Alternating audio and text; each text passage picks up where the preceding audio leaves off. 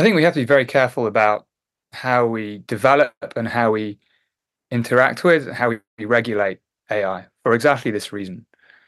Um, there's this ongoing debate in my field and in philosophy about whether AI will become conscious, whether it will be not only smart, but also start to feel something as well. Currently, GPT-4 might say, you know, I feel sad or something like that.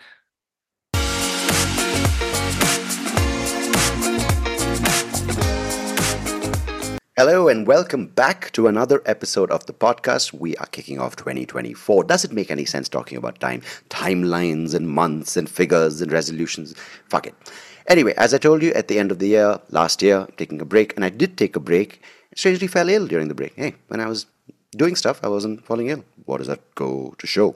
But had a good month off, and I'm so excited to be back for you on this podcast. And again, I appreciate all of you who've been a part of the journey for the past 2 years. And before that, on the Baby Bed podcast. If you forgot, I was doing that on my own, single-handedly, putting up stuff, talking about my opinions, talking about life. But I'm excited for the conversations coming up on this podcast, for you to listen to it. There's so much going on. There's so much happened in the past month, right? It's just, again, the noise is amplified. Israel, Palestine, universities, Donald Trump, the friends that we thought we are not going to hear back from. They're coming back. Anyhow, what I'm going to do going forward is that I'm just going to bring the guest up because they have so much to say and I don't want to take away from it. I will, however, share my opinions, my thoughts, my rants, my ponderings on other episodes, which I will put up individually away from the conversation so you can separately focus on these things that I am doing. As always, yes, if you do like what you listen to, do share it with a friend. If you're watching this on YouTube, do subscribe to the channel. It does help to like the video, man, and do share it with like-minded people or unlike-minded people. If you're listening to this, of course, please do rate it if the platform that you're listening to it on does provide the opportunity to rate the podcast, because it does help. And help is what I need. As the Beatles said, help. I don't know the rest of the lyrics, but you get the hint. Let me talk about today's guest. We're talking about consciousness. We're talking about the state of being. What does it mean to be human? What is the experience? What are we feeling? What are we understanding? What are we going through in this life we call, with the body and the mind and the brain and everything that it embodies? What is it understand? And consciousness is such a big thing. What does it mean to be a conscious person, a conscious being, a conscious entity?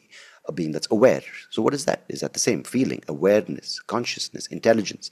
And to talk about that, I've got Anil Seth, who is a professor of cognitive and computational neuroscience at the University of Sussex. He's a proponent of materialist experiences of consciousness. And today he's to join me to talk about everything I said previously. So without further ado, here's my conversation with Anil Seth. I hope you enjoyed as much as I do and did and do. Who knows? It's the past, the present, and the future. All right.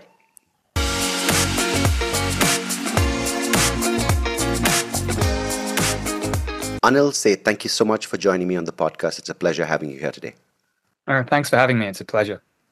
Lovely. So, consciousness. Now, okay, firstly, when I read just the brief line of the professor of cognitive and computational neuroscience at the University of Sussex, I think that first statement must have made a lot of Indian aunties go weak in the knees. Just such a glorified title. I love it. So yeah, it's quite a lot that goes into that title alone. But let me just initially ask you, because there is a huge emphasis today when we look at the brain and we look at the human potential. There's this attachment to achievement, intelligence, and consciousness is also very loosely woven into these concepts. So maybe to start with, could you explain to me and people listening, what's the fundamental difference between intelligence and consciousness? I think it's a really deep difference. And it's a good place to start, actually, because especially with the rise of artificial intelligence, which I'm sure we'll probably get onto later, these questions are very much in the air. We like to think as human beings that we are species smart. We think in general that we're intelligent. Mm-hmm. And intelligence, you'll find any number of definitions, but very broadly, intelligence is about doing the right thing at the right time, whether it's playing chess well or being able to make your dinner or just being able to move around your house without bumping into things. Hmm. Um, these are all aspects of intelligence. And consciousness, on the other hand, is about experience. It's about raw feeling. It's what makes us, I think, more than just complex objects capable of doing complicated things. Now, being intelligent gives us different ways of being conscious. Like I can have different kinds of conscious experiences when I think about particular things or project myself into the future in various ways. But fundamentally, I think they're pretty different. So basic conscious experiences, like for instance, the feeling of joy or the feeling of pain, um, don't seem to require all that much intelligence at all, and probably shared by many other species besides human beings. So I think we make a mistake sometimes when we couple these two things closely together. I Mm, actually think there's what you said at the beginning there. Sometimes this association is made because people have different definitions of consciousness as well. There's mm, this kind of higher level view of consciousness, like being aware of what's going on in our world, being aware of what's going on in politics, being aware of what's going on with the climate, with our environment. That's sometimes wrapped into this idea of consciousness. But that's and that may well require like being smart in particular ways. But that's a very different understanding of the term consciousness. As neuroscientists use it, and most philosophers, it's the raw fact of being the subject of experience. okay, because we have this tendency as human beings to kind of glorify certain concepts that make us look good, right? We say we're the most intelligent species. As a result, we have this domination over other species on this planet. So, could we say that intelligence is something we can attribute specifically to human beings, but consciousness is something that transcends all species? I think we can probably attribute consciousness and intelligence more broadly than just human beings, Okay. but in different ways and to different things. So there are different ways of being conscious. Human consciousness is just one small region in the vast space of possible minds, possible ways of being conscious. Mm, A bat was going to have different conscious experiences to a human. Bats have echolocation. What's it like to be a bat? There's a famous philosophy paper with exactly that title, and making the case that only a bat can know that, but there would be something it is like to be a bat. It's going to experience the world in its own unique way. And maybe not everything that is alive is conscious. I mean, it's very hard for me to be confident about whether an ant has any kind of conscious experience. I mhm. think consciousness, like everything else in biology, evolved, Yeah. and it, it's useful for us in particular ways. So it just may not be there for very simple creatures. And intelligence, on the other hand, that also expresses itself in different ways in different species. We humans, you're right, we have this kind of human exceptionalist tendency. We tend to put ourselves at the top of every pyramid, at the center of the universe. There's this historical, certainly in the West, this really historical um, temptation to try and make ourselves distinct from the rest of the natural world, closer to God than to the rest of the animal kingdom. And so we have tended to emphasize a particular kind of intelligence, the sort of rational thinking um, that is can be separated out from our messy biological realities. But then other animals are intelligent in very different ways. Bees that are able to forage for food and communicate the location of honey. Creatures like bees are Hmm. intelligent in very different ways. They can navigate to honey in their environment, find out where it is, find their way back, communicate the location through dancing to other members, other bees in the hive. And even machines can be intelligent in particular ways. That's a really big open question about whether computers can have the same kind of general flexible intelligence that we human beings seem to have. Mm. But they're clearly smart in narrow ways already. I mean, they can already beat humans at chess. They can develop new drugs. They can solve mathematical problems. They can do all kinds of things. So, yeah, both intelligence and consciousness go way beyond the human. but I think they go in somewhat different directions. Yeah, because, if I try to understand it from the hemispheres of the brain, again, this comes from my limited knowledge of reading on the topic, is we kind of have these vaguely four hemispheres, right? And we say right brain way of thinking, left brain way of thinking, some is Hmm. more logical, some is more rational, some is more emotional. And when you mention feelings, the raw feeling of existence or the raw feeling that courses through our senses as we experience the world around us. From the brain, it's purely a chemical release that results in these feelings. So, when we talk about the mind, and we talk about the mind being a construct from certain experiences the brain has witnessed in the body, right? Whether it's the body of a human being or a dog.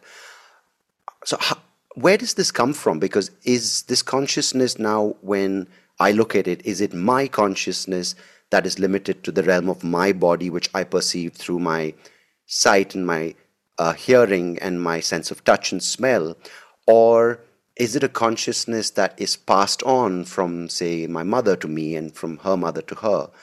And is it specific to a family? Is it specific to a certain group? Is it a shared consciousness? Is it a set of experiences that is passed on or inherited or is conditioned by people around you? I mean, there's a lot of open questions there, and I don't think there are good answers to many of them, but let's try.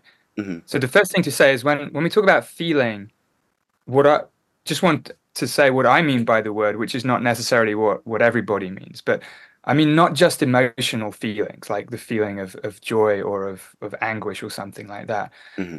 but even visual experiences. It feels like something to have a visual experience. When you open your eyes in the morning and you look around you, it feels like something to experience the blue sky or the boring wallpaper, depending on what you're looking at. And Hmm. there's a feeling of a certain kind to every conscious experience we have. That for me is the essence of consciousness, that it's not just a complicated object whirring away in subjective oblivion.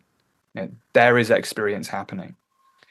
And the next thing that you said is that it's isn't this just chemicals doing their thing in the brain? Well, that's the big question. I mean, that's the question that as a neuroscientist, we're trying to understand. And how is it possible that this incredibly complicated biological machine, the brain, Hmm.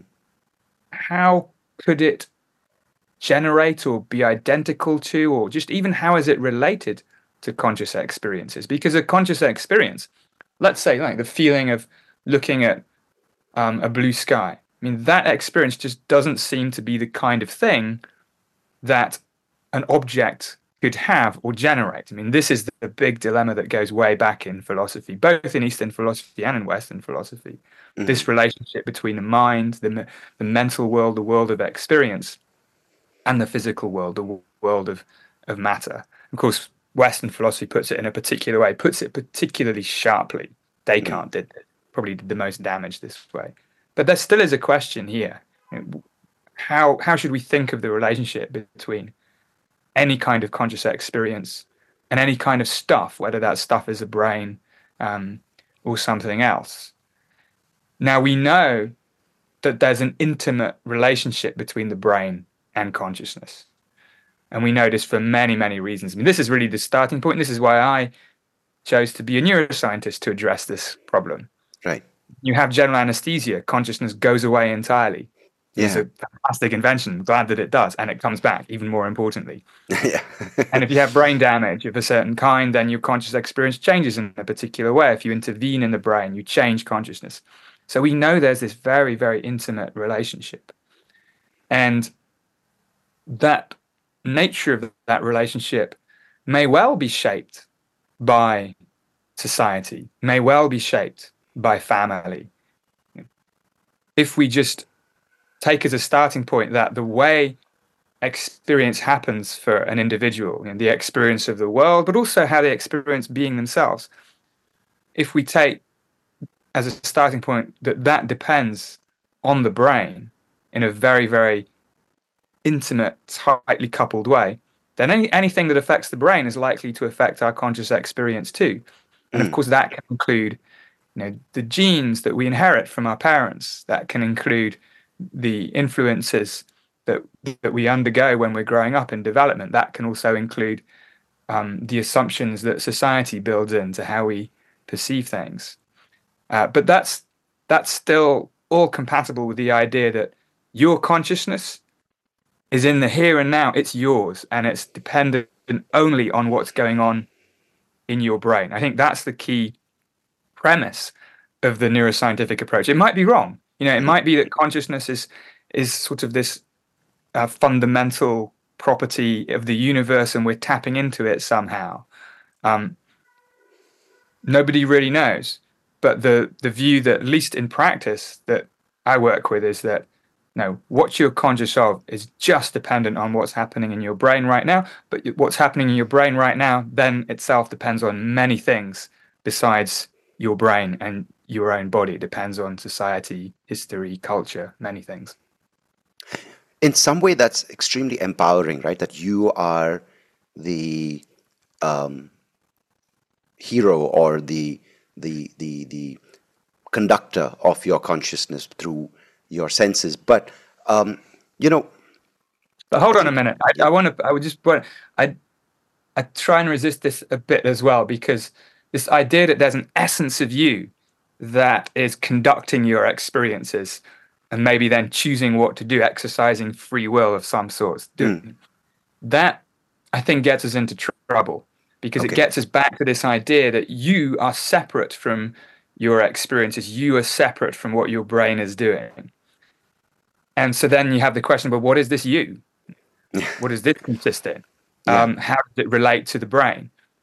This was always the problem that Rene Descartes got into in the 1780s and century, and philosophers ever since. But a different way to think about it, and I think a way that's actually really compatible with more Eastern ways of thinking, Indian philosophy, Buddhist philosophy as well, is that the self is not this little mini me that's orchestrating things. It's part of experience too. It's always changing. The brain generates the experience of being you through the same principles that it generates the experience of looking at a blue sky.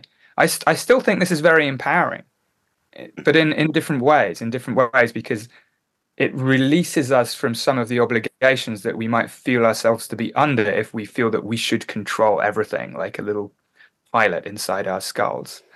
Um, but it also gives us I think, the recognition that our conscious experiences, our ways of being in the world can change, and we can cultivate new ways of experiencing the self and the world. And that can be a very empowering recognition indeed.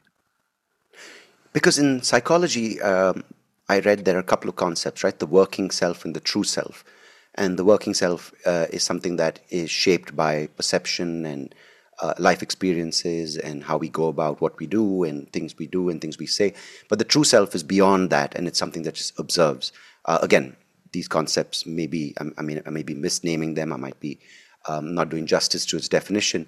But I think in a piece you'd written, which I read last year, you spoke about how when, say, you watch a sunset and say I watch a sunset and add on the layer of the fact that I'm visually impaired, we both have very different experiences.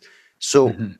how does that pan out? Is it again the brain using the sense of smell, sight, sound, and touch and whatnot will go to a beach, and when I think of a beach, now I don't know if we're getting into semantics, but when I imagine a beach or I experience a beach, it may be extremely different for you. So now, is that going into the space of memories? Is that my consciousness using this vessel of my body, being all of it, the brain, the eyes, the nose, all the organs, making sense of an environment that it has created an imprint of? I think it's probably simpler than that. I mean, I think the simplest way to understand it is that just as we all have different bodies, we're different heights, different skin colors, different body shapes, and so on.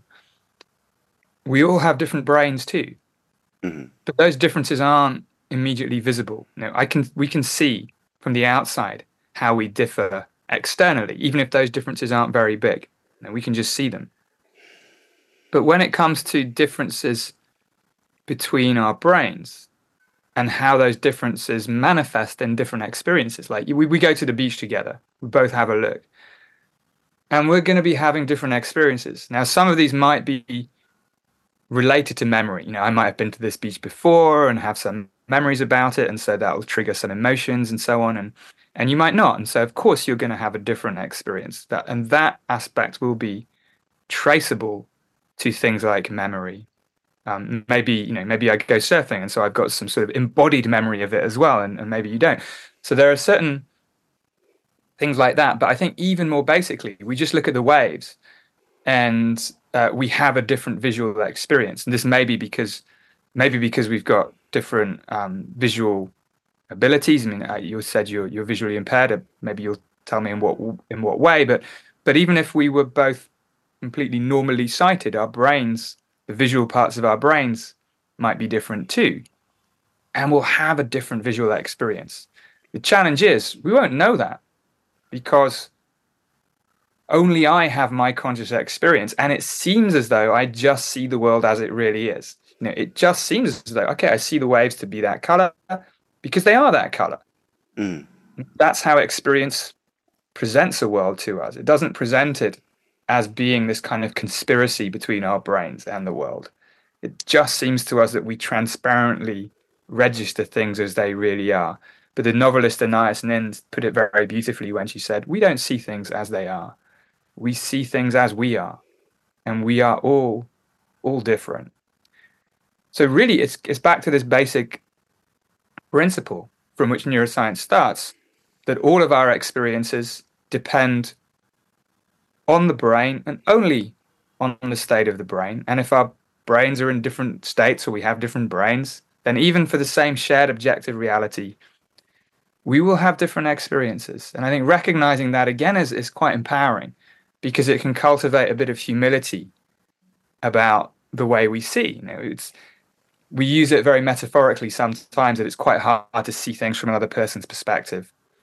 And if we really understand that this is true literally, that two people can have a different experience for the same thing, then I think it helps us at least allow space for the idea that other people not only see things differently, but might feel things differently and even believe things differently.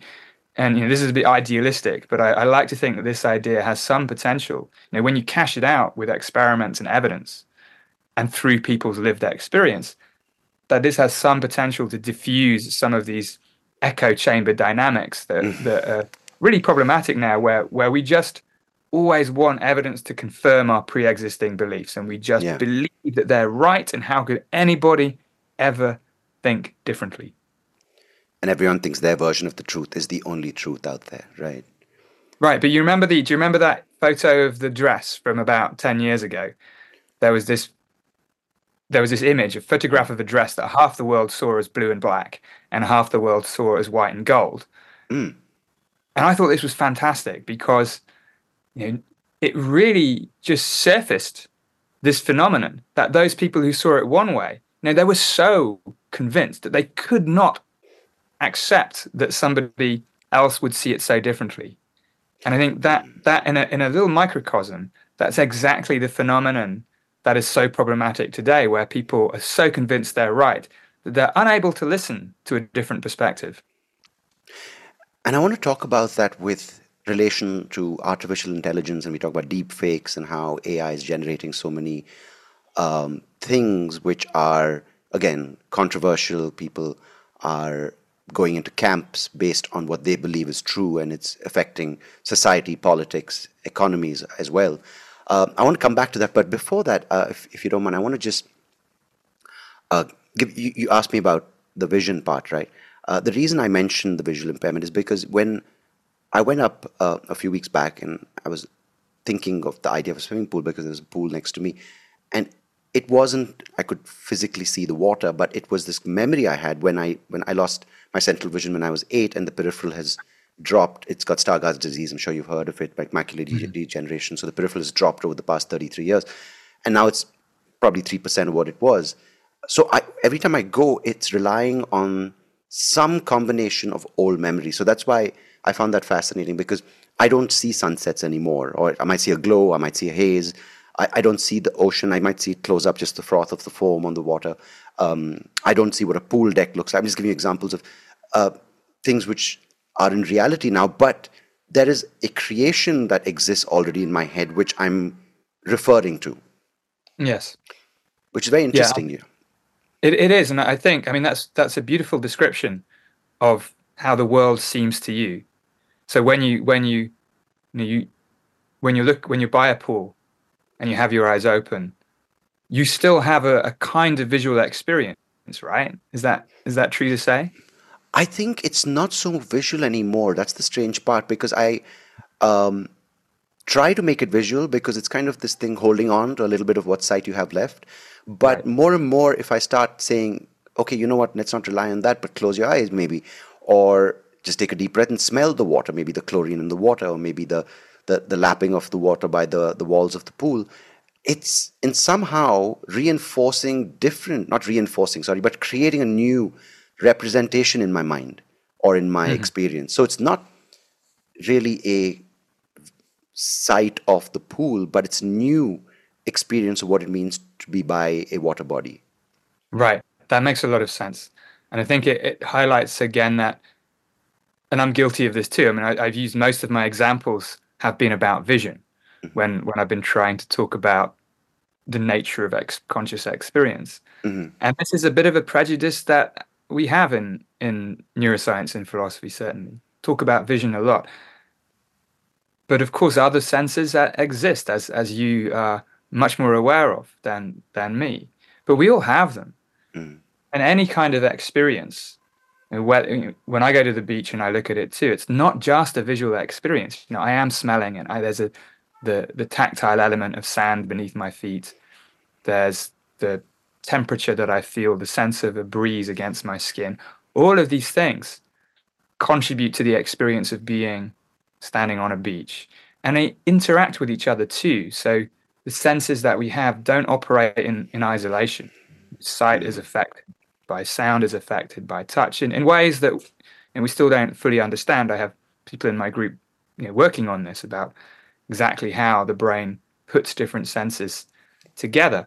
And in your case, there's a lot of compensation going on, right? As your vision has become less reliable, other senses step up and perhaps become more vivid in your conscious experience. As you said, you might smell the chlorine by the pool. In my case, if I go there, my brain might sense this chlorine, but it may not be something I'm aware of. I may not be able to name that. So I do think that's fascinating. I think the other thing it brings up is that perception, when we experience the world around us, it is not a process of just reading out the information that comes into the senses.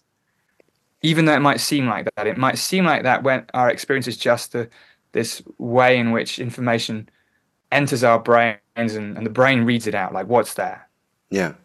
But one of the lessons from neuroscience and a central theme in my own work over the years has been that any kind of experience is as much, if not more, an active generative process, not a passive registration. The brain, in my view anyway, this is still a theory. It's not, it's certainly not, it's probably wrong in some ways, but the brain is continuously making predictions about what's out there in the world, and the sensory data, whether it's visual or olfactory, smell, or whatever it might be, is primarily there to calibrate the brain's predictions to keep them tied to the world. And what we experience, the core claim I have, what we experience are the predictions themselves.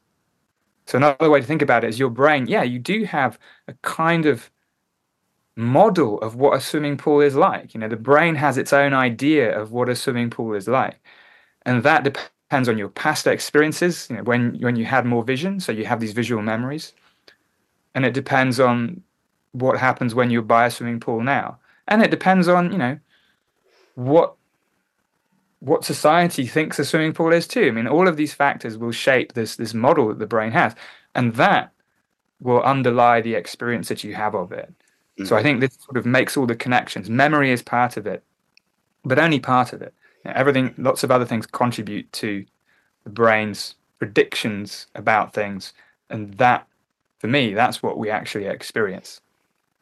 Yeah, I find it fascinating, because I never acknowledge the importance of the other senses. And I think it's a society we live in where the emphasis is on the visual input. And it's strange, like, does the brain have a preference saying, okay, I'll first resort to my sight and use that data, and then if that's compromised, then go to the hearing part, then the smell, because and especially now we're bombarded with a visual overload, right? With every Yeah. platform, with every device, it's kind of like first see, and then after a little bit of a delay, listen or hear or sense, right? And now with the advancements in VR and AR, it'll be interesting to see what happens to our perception and our sense of reality.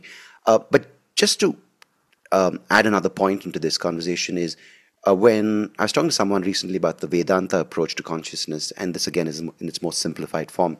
It looks at how we are a part of a collective consciousness, and if you want to give the analogy of the ocean, consciousness is the ocean, and all of us are little waves that are representations and extensions of that consciousness, and the consciousness, be it the fish in the water, be it the tree on the ground, or be it you or me, are experiencing this moment or the world around us or the planet or whatever it may be, and it's all going back into the shared collective consciousness, which is continuous and impermanent in some way and transcends this planet and goes beyond all of it. And if we add that element into what we're talking about, does it go along the lines of what you are studying and what you're a proponent of, or is it against that in some way? I think it's rather independent of it. Typically there's a distinction that's quite useful between the metaphysics of consciousness, Hmm. which is a complicated philosophical term, but it's about what we think consciousness really is and its relationship to the rest of the universe. Is it something that, as you were saying, in this perspective from Vedanta, that is always there, perhaps ever present, that transcends the body, perhaps transcends the planet, um, or is it a phenomenon that is just a biological phenomenon, a little bit like digestion, Yeah. that evolution has hit upon for human beings, but that isn't everywhere and wasn't always. And I find this quite a weird perspective that, it could have been for the vast majority of the existence of the universe, there was just no consciousness at all. Mm. There were things happening, but none of it was experienced. It Yeah. was just a subjectively empty universe. I mean, this is really hard to get one's head around. So there's actually a temptation to find a way to think different things, to avoid trying to get your head around that kind of bleak prospect. It could be that conscious experiences arose only once and only here. Now, is this a scary prospect? In a way, it is, but I think actually it can be interpreted as making us realize what we've got and take care of ourselves and our planet a little bit better. Just this idea that consciousness can't be taken for granted. Yeah. But back to your point, I think it's nothing that we can do in neuroscience is going to prove or disprove these perspectives about the ultimate nature of consciousness. Hmm. There's another view which is quite similar called panpsychism, that consciousness is everywhere and is as fundamental as mass or energy or electrical charge or something like that. Right. Now, science, as it is now, can't really distinguish these different alternatives. Um, what, for me, the way I tend to think about this is what is the perspective that leads me to what's the most productive perspective that's most likely to change my understanding of the phenomenon? And if I think of consciousness as something that's intimately tied to the brain, then I'll do different things. I'll do different kinds of experiments. I'll think about different kinds of theories that in practice have already changed, our understanding of consciousness and neuroscience from this perspective already has. But that doesn't mean that it's ultimately the right thing. And some of the insights from Vedanta, from Buddhism as well, about, for instance, the nature of the self and impermanence, Mm-hmm. are really important clues. But I think rather than being clues about the ultimate nature of reality, they're warnings about some of the assumptions that we have that might constrain our thinking in ways that we don't even realize. Like this idea that the self is this little mini me inside my head that's doing Yeah. all the rational thinking. Now, that's an assumption that's challenged effectively in Eastern philosophy Yeah. in ways that are now really very, very compatible with modern neuroscience. So I think there's just an interesting synergy, but they don't clash head on in any particular way. I think the key is to try and find the synergies. Of course, when some religious texts or spiritual texts make specific, very specific claims, like for instance, that if a conscious self might survive the death of the body and then persist and be reborn in a different body, it's very hard to reconcile that with what we know from neuroscience and modern science. But if you weaken that claim and just say something, there's something that persists, something that goes on, well, maybe there's a space for that still. Mm. Now, I'd like to hope that both can be, um, along the journey of discovery and in science proof that it is a means to the same end, which is understanding how we experience consciousness, right? Because if you take away if you believe in the idea of non-duality, will that make for a more hopeful future where we're not trying to identify each other as different intelligent beings or groups of different intelligent beings who have different and different interpretations of the experience and the world and what is right and what is wrong and which is a better way or not a better way? It seems with now the environment we have with as you pointed out earlier, where there are a lot of opportunities to be in echo chambers for whatever reason and in whatever group and idea that attracts you. Do we and there's something I wanted to go back to, which is the idea of intelligence, and now the artificial form of that intelligence. Do we have any proof that the more heightened levels of intelligence impairs your consciousness, or the other way around, a being that is less intelligent has a more uninhibited experience that enhances consciousness? This is a very good question. I think that there's a case you might make that creatures that have less cognitive sophistication, less intelligence than us, um, may live more in the present, Mm, and so may have a more vivid way of consciously being in the world. mm, And we all know this intuitively. If we daydream or we get distracted or we spend our day worrying about the future or ruminating about the past, we're just less present in our worlds consciously. We're less aware of what's going on around us. And of course, the practice of meditation is quite useful in trying to help us address this problem, be in the world, pay attention to our immediate sensations a little bit more closely. So yeah, I think you can make that case that intelligence can sometimes take us outside of our immediate present, but it gives us different ways of being conscious too. I yeah. can imagine the future in ways that creatures without the ability to mentally time travel cannot. I Mm, can think about the past and use those memories to decide to do different things in the future. It can be more flexible that way. So you gain something, you give something up in this relationship between intelligence and consciousness. But also, just one of the other things you said, it's made me think about, you know, are there views that give us more hope for the future? I think this is super interesting, and it's kind of a question that goes even another level deeper, another level higher than what we've been talking about. Like, mhm. are there morally or ethically better ways to think about consciousness than Yeah, others? right. And I suppose as a scientist, my assumption is that trying to get closer to the way things actually are um, will be the most hopeful, will be the most useful and beneficial for society. But that in itself is an assumption that, many philosophers have questioned. But is that really true? Is it always better to know things more accurately um, for for our personal fulfillment and for the betterment of society? I think it's Mhm. true, but I don't think we can necessarily assume that that's true. What gives me a bit of confidence is the way things are beginning to line up and converge. As we were saying, these synergies between ways of thinking that religious and spiritual traditions have cultivated. And of course Mhm. they've been shaped by many factors. They've been shaped partly because they help us as a society and as individuals. Of course, they've been shaped by other influences too, dynamics of power, dynamics of social hierarchies, and all sorts of things.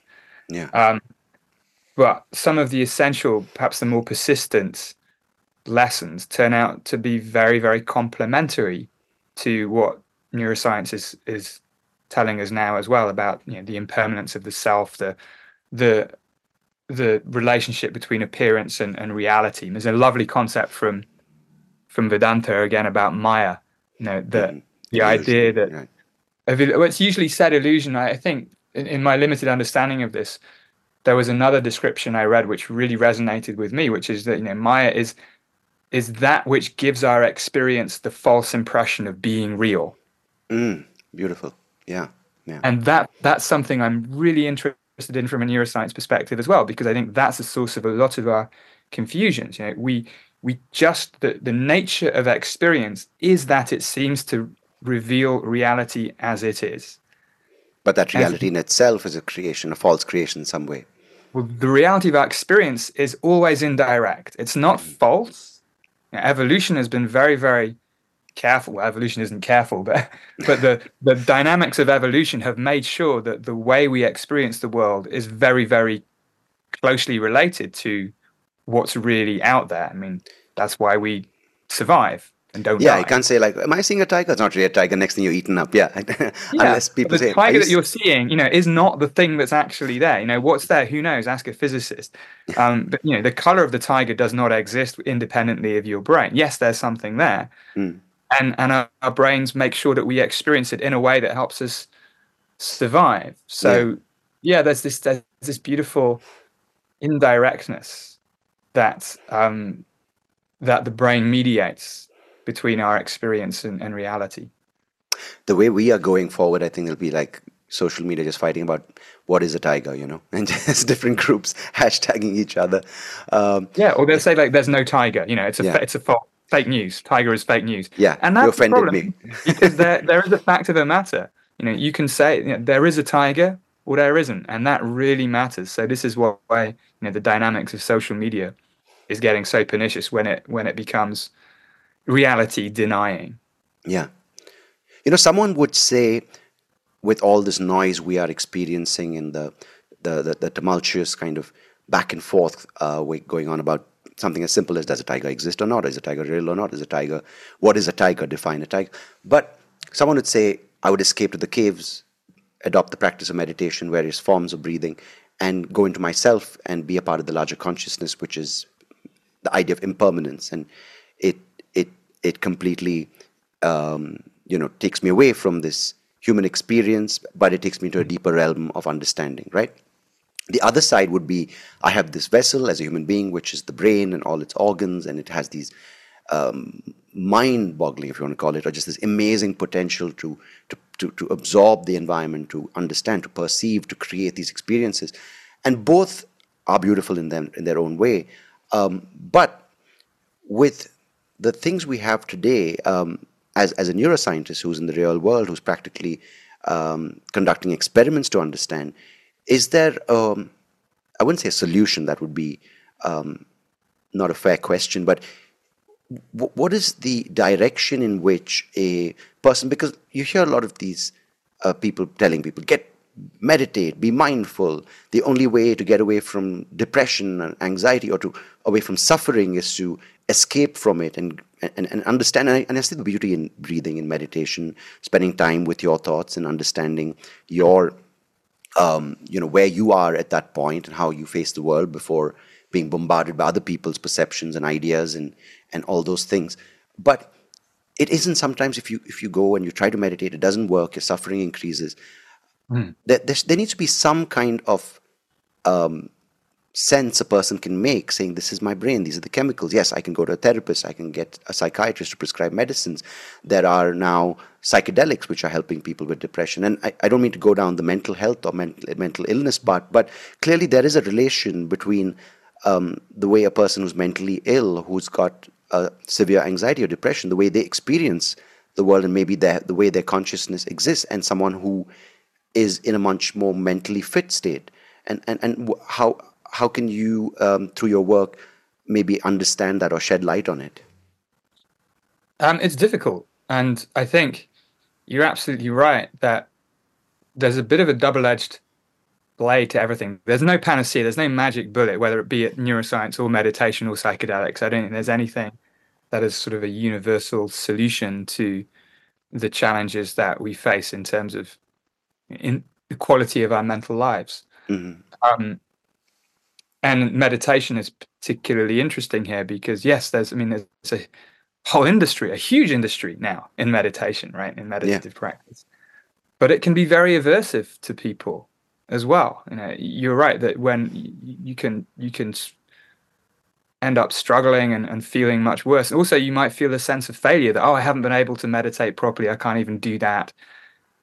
And one piece of advice I remember very strongly is that if for people with depression, it can often be a very bad idea to start meditating while you're very depressed if you haven't already built up a practice of doing it before. So it can be more preventative rather than curative. I think that's really important. Um, but what can be done? Well, I guess my overall view on how, as a neuroscientist, it's possible to contribute to addressing some of these challenges is precisely that a lot of mental health issues and psychiatric conditions, if we broaden it out a bit more, well, they're really characterized by differences in conscious experience. Yeah. Yeah. They're to some extent they're characterized by different kinds of behavior. People do different things, but really what matters is what their experience is like. Depression is fundamentally a different experience of the self, of emotion, and of the nature of the self. Um, Other things might involve hallucinations and so on, which are also changes in conscious experience. So if we understand more about what shapes these conscious experiences, the mechanisms that really give rise to them and shape them, I think those give us a set of tools for firstly just for maybe going a bit easy on ourselves, recognizing what's going on, recognizing that there's things that are happening inside our brains and our bodies that are responsible and that we shouldn't take things naively as they seem. Like a lot of mental health challenges, they give us ways of thinking that we just take as being real. Like I am useless, or the voice in my head is coming from the CIA or something like that. We reify these Yeah. experiences, and so you get into a vicious circle. Um, but if we begin to understand, like, oh, a hallucination might be what happens when the brain's predictions are too strong and overwhelm the sensory data. Just knowing that doesn't make the hallucinations go away, but it might help us. It might help the person change their relationship to the hallucinations. And as a neuroscientist, it gets us one step closer to thinking about how we might diagnose and even treat conditions like this when they are really distressing. Because an important bracket here is that not all forms of altered experience are bad. I mean, we have also this tendency to pathologize, to Yeah. medicalize differences in ways of being. And I think this is also really dangerous. Is autism something that should be medicalized, or is it something that is a part of our rich diversity of minds? Mm. Um, there's Yeah. there's a risk there too.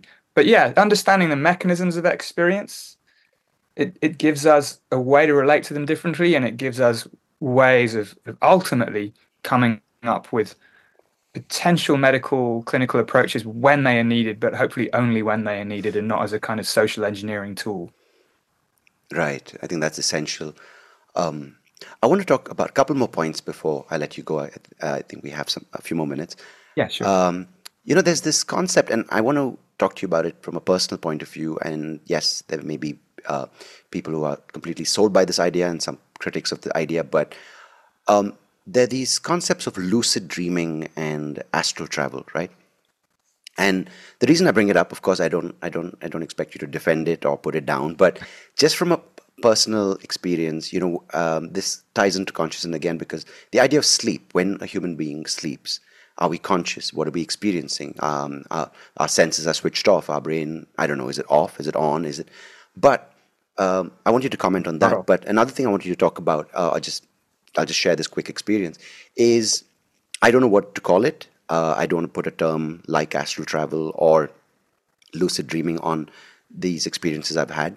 But I've had these things in my dreams where there's this freedom of leaving my body and flying. And I haven't been on any drug. And the strange thing, which for me is quite strange, is there are distinct images when I'm traveling through, and a lot of obviously, as I told you, I have no recollection of seeing clearly before the age of 8, but these images I see in my dreams are especially here because when I say I dream of going out for dinner with my wife or some this memory in my life, the image of my wife is not clear or the room I'm sitting in is not clear. It's all blurred out. But in these instances, the landscapes, the colors are so vivid, it Mm. startles me. And the sense of sound, the sense of speed, the sense of these various things I'm feeling, which I've never experienced in this life, are so real there. It just sometimes, I mean, I ignored it because I'm like, as you said, because some states of mind are demonized, right? Saying, okay, you might need to get some help, But I find it quite fascinating. I don't want to swear by it. I don't want to say I've reached a higher state of consciousness. None of that. I just wanted to share that with you to get your thoughts on it. No expert comments, but whatever you want to say about it, I'd appreciate to hear that. No, that's fascinating. Thank you for sharing it. And yeah, just on that last point, it is really a shame that there can be these stigmas attached to unusual conscious experiences because people are afraid of being called like, yeah, well, you're crazy or you're mad, something like that. And I think this Yeah. is this is problematic. Unusual conscious experiences are really very common. A Hmm. lot of people hear voices. It doesn't mean they have schizophrenia or psychosis. Yeah. Uh, Yeah. it's so a broader recognition of this, I think, will be really helpful. I was fascinated what you said about things seeming vivid in your dreams in a way they haven't since the age of 8 in real And I life don't even because remember actually pre 8. I feel have your no body. recollection of seeing clearly. Yeah. Yeah. Right, but you see clearly in these dreams sometimes, or it Yeah. seems to you that you see clearly. Strangely, no specifics like people's faces, but city streets, buildings, Uh-huh. um, like you know, view down of cities, like the bird's eye view of various landscapes of rolling hills, of the color of the sky. And I mean, Mm. I've flown on a plane multiple times, but I can't see the clouds outside. I can't see the ground from the plane window. So I'm like, where are these coming from? Because they're very distinct. Yeah. And the images I told you aren't just in one dream; they cross multiple dreams. This is fascinating. I mean, so one thing that comes to mind is there's this phenomenon of out of body experiences, which Hmm. might be related to what you said about astral travel. I don't know about astral travel, but out of Right, body experiences I do know about. right. And these are experiences where people feel they've left their body and flying around is often reported as well. That's often a key aspect of these experiences. Hmm. And there are two ways to interpret it. Like one is that, oh, my soul or myself has actually left my body. My consciousness has left my body and it's gone moving around. I Hmm. think that's the wrong way to interpret it. I think it's not evidence that your consciousness can leave your brain and your body, but I think it's evidence that your sense of where you are in the world is something that the brain is always constructing and putting together. Mm. And the reason I think that, well, firstly, it just makes more sense to me from a neuroscience perspective, but also out of body experiences can be artificially induced in all sorts of ways. You can stimulate the brain and generate an out of body experience if you poke the brain in the right place or use VR in the right way. Um, Mm. so these experiences are, yeah, yeah, they do happen. And again, they can be quite, they're not that uncommon, but people often don't speak about them. And I just think they're an interesting window onto how the brain works in general. And then this idea of seeing things vividly. This is something, we'd love to talk more about exactly what this is, but to me it suggests that one of the fascinating things about dreaming, for most people most of the time, whether it's lucid dreaming or not, is the reality of the experiences. Things seem real Yeah.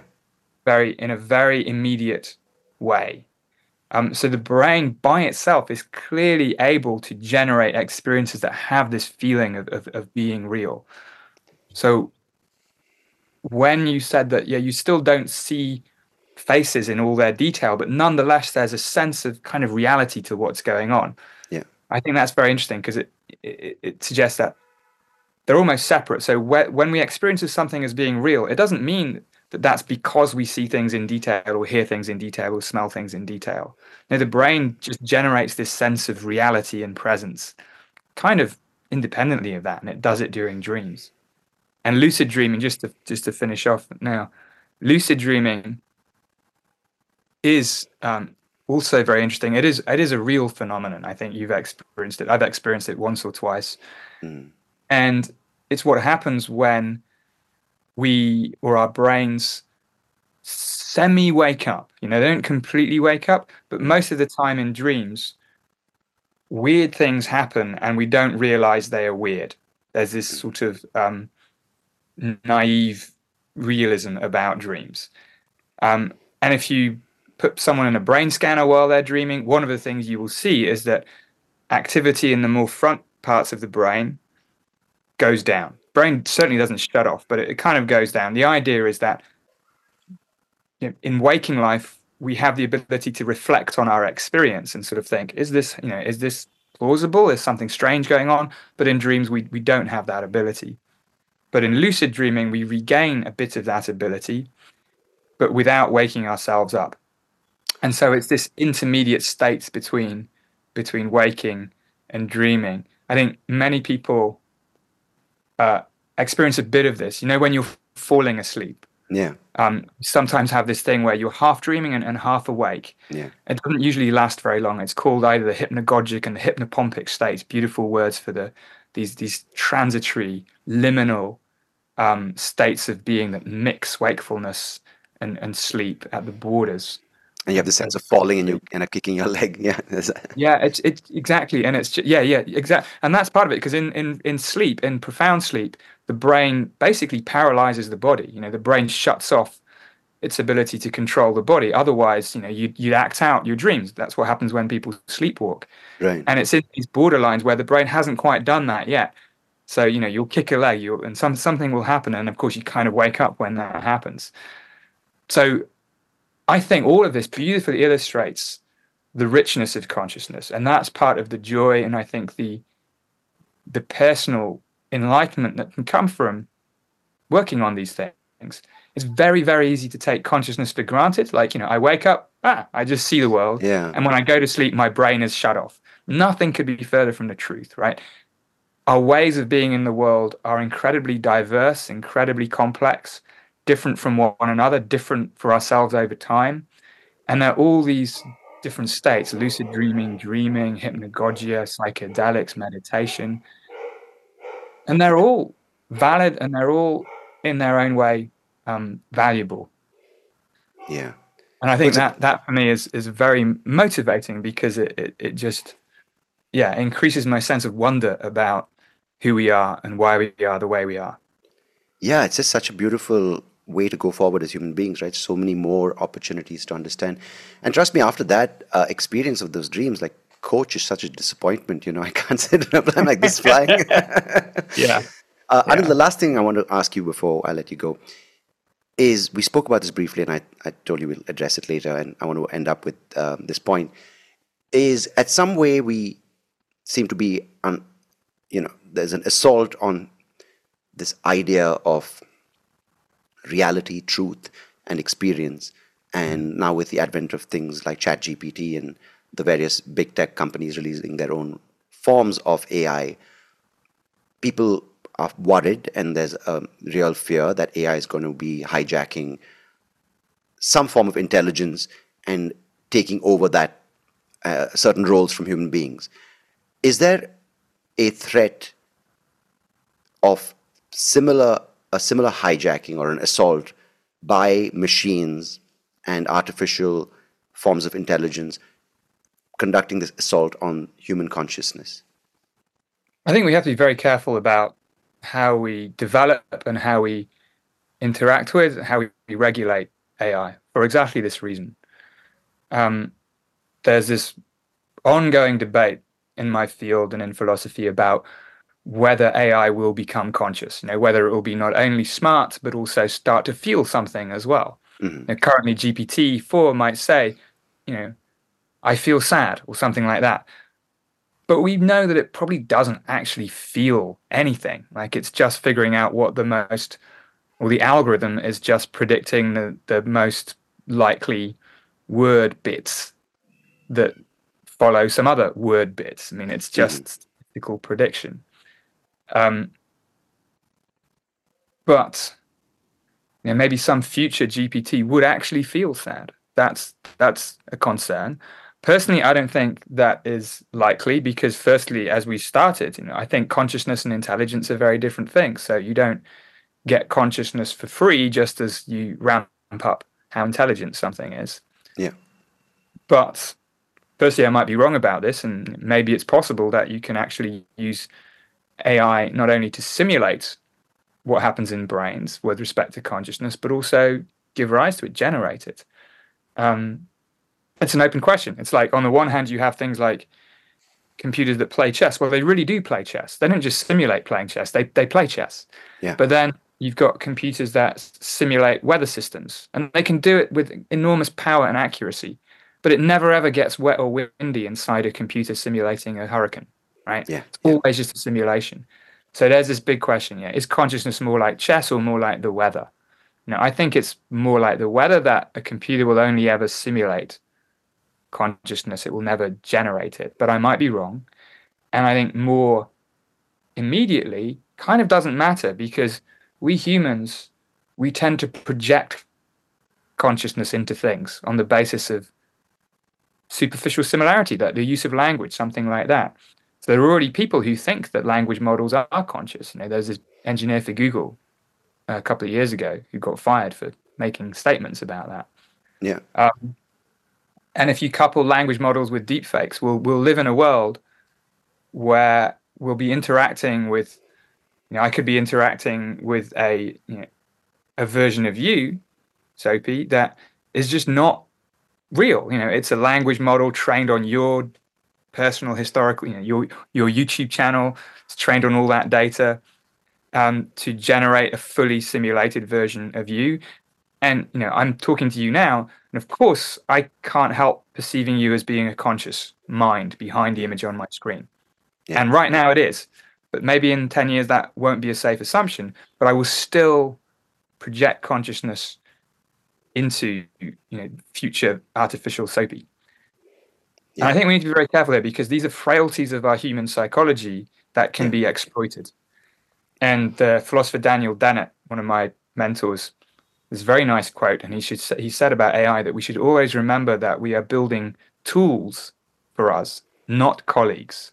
Hmm. We shouldn't be trying to build alternative humans. We should be figuring out how AI can complement our natural human intelligence, and we should be very mindful and aware of not encouraging the kind of psychological projections and biases that might lead us into problems in the future.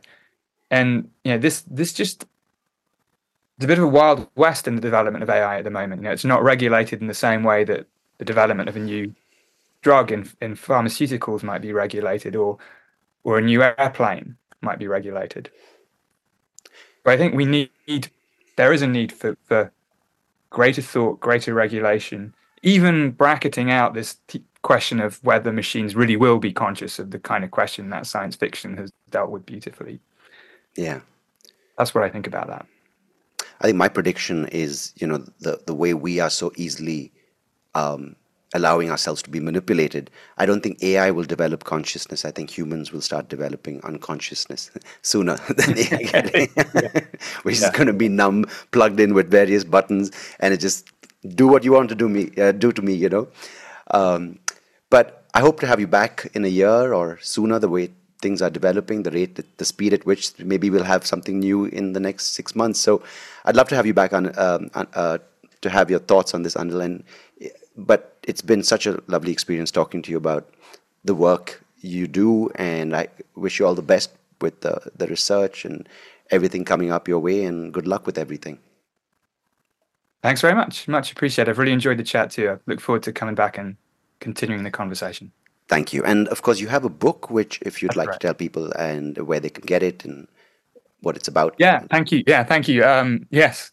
So a lot of the things we've been talking about and digging deeper into all of these issues about consciousness and also machine intelligence and consciousness in other animals we didn't talk about, the nature of free will. I have a book called Being You, A New Science of Consciousness, which came out in 2021, and it's available in India. It's available, I think, everywhere. It did really well. I've been very gratified. It got on a lot of Book of the Year lists, and Oh, excellent. Congratulations. 2021, and it was a bestseller in the UK for the Sunday Times. So I've written it to be accessible to people who are not neuroscientists, not philosophers, but interested in the kinds of things we've been talking about. So, yes, I would Excellent. encourage anyone listening to this who's found these topics of interest, check out the book. Yeah, we'll link it in the description and make sure that people listening can get a copy and delve deeper into what we've been talking about. Anil, thank you so much. And as I said, it's been a pleasure, and look forward to chatting with you again. Thanks a lot. Bye for now.